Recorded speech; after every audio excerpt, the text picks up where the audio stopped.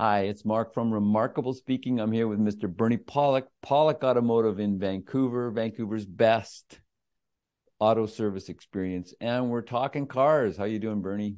Doing well. Today's victim's a 2015 Range Rover Sport that had a front door latch problem. What was going on with this vehicle? So yes, we've cut to the actual repair, replacing the front door latch. So how did we get to that? Let's unravel the puzzle, the mystery. So what happened is this vehicle came to us where the owner couldn't lock the vehicle because of an issue with the door locks. We didn't know it was the right front door latch. That's kind of the puzzle of mystery. And the alarm would continue to go off on the vehicle. So it's very, very irritating issue. So couldn't lock it. Alarm goes off. That was why it came to us. Okay, that sounds incredibly, like you said, annoying. How do you diagnose that issue? So first, of course, is with the scan tool, plug into the vehicle, scan the vehicle, see what sort of trouble codes are there and what issues might be causing, the security system. There's a lot of electronics involved in that, the door locking system, security system. So the scan tool will reveal information for us. So what we found is there's a code for a door issue. Sorry, I can't remember the exact code or what the description was, but basically it did not tell us that it's the right front door or which door. It just said there's a door issue. So, okay, we know the problem is in a door. Now the next question is, how do we find the door? And that was kind of the next part of the puzzle. So that's kind of frustrating in a way. The scan tool doesn't tell you exactly what to fix, in other words. No, it doesn't. And so many people have that belief that, oh, you just plug into the car because they're sold that kind of BS somewhere. You just plug into the car and they'll tell you what to do. Well, no, it doesn't. Most of the time, 99% of the time, it just tells you what direction the problem is. So we know the problem's in a door somewhere.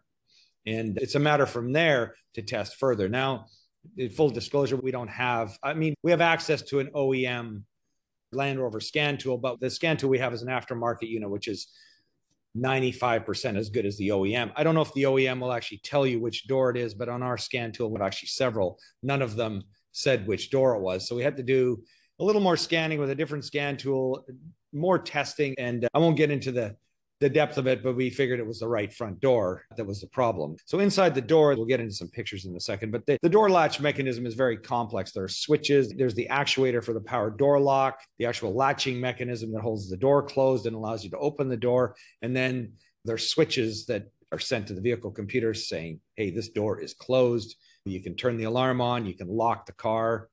Everything's good to go. So let's have a look at some pictures. There's our Range Rover Sport. Always a good looking vehicle. And there's the door latch. So this is the old one that we removed from the vehicle, which still looks practically as good as brand new. Moving my mouse pointer around, you can see this area here where I'm moving it. This is where the actual door striker attaches. So the latch mechanism is right in there.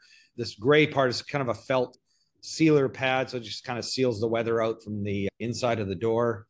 It provides some noise cushioning too. There's lots of things they do on these vehicles that make them the luxury vehicle that they are, for quietness of ride and so forth. You can see some electrical items in this area here. And in this view here, this is the other side of the door latch. So we were looking at this part here. Here's some of the mechanics of the door latch where this will attach to the inside and outside door handles here. These are moving parts here. You see a little gear here. There's a micro switch here. I'm not sure, this may be what sends a signal to the computer that the door is open or closed. There's also several electrical connectors. There's one here. There's another one here. So there's probably, I'd say, a total of 10 to 12 wires, going to these various modules and these pieces. So there's a lot going on. That's basically it. And, whatever it was, we determined the problems inside the latch. Nothing is serviceable. You have to replace the whole unit. So there you go. So once you've replaced it, like, how big a job is this to replace that front door latch? Not incredibly difficult. I mean, you have to pull the door panel off and, move the glass out of the way and things to get at it. It wasn't the worst job, but, being a Range Rover, things are built with high quality. So when they put those things together, you have to be careful how you take the door panels off. They're a little different than your old 72 Ford Pinto door panels. Let's put it in comparison.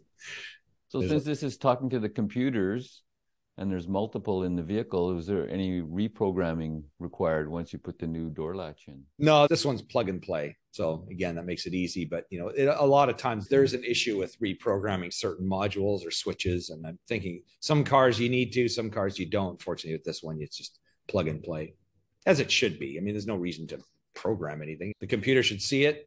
Oh, it's all good, and away it goes.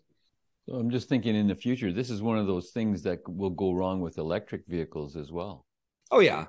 Yeah, I'm often thinking, okay, if this was an EV, what would we be fixing? What would we not be fixing? These are the kind of things that will still need repair. That won't change. It's really about the engine and all the things that go along with the engine that aren't there.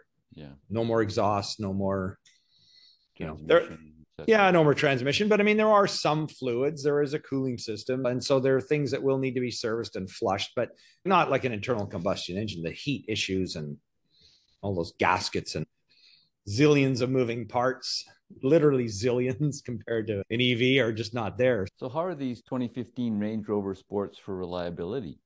Yeah, they're pretty good. I mean, Range Rovers are more complicated vehicles, so things do tend to go wrong. I mean, this has the 5-liter engine, has the timing chain issues. We haven't done a timing chain in Range Rover in a while. So I don't know if either they're sorting them out or they're all getting fixed under warranty. And the non-supercharged ones tend to last a lot longer than the supercharged timing chains of the 5-liter. This sort of happened since, I think, 2011, 2010, 2011. But yeah, other than that, a pretty good, decent, reliable vehicle. But, they're complicated, so you will spend more money on repairs. There you go. If you have a Range Rover and you want some reliable support for your vehicle to make sure it's running properly, any kind of issues that you might have, the guys to see are Pollock Automotive in Vancouver, BC, Canada. You can book online at the website, pollockautomotive.com, or give them a call to book 604-327-7112. You have to call and book ahead. They're always busy. Thanks, Bernie. Thanks for watching and listening. Thanks, Mark. Yeah, thank you for watching. We always appreciate doing these.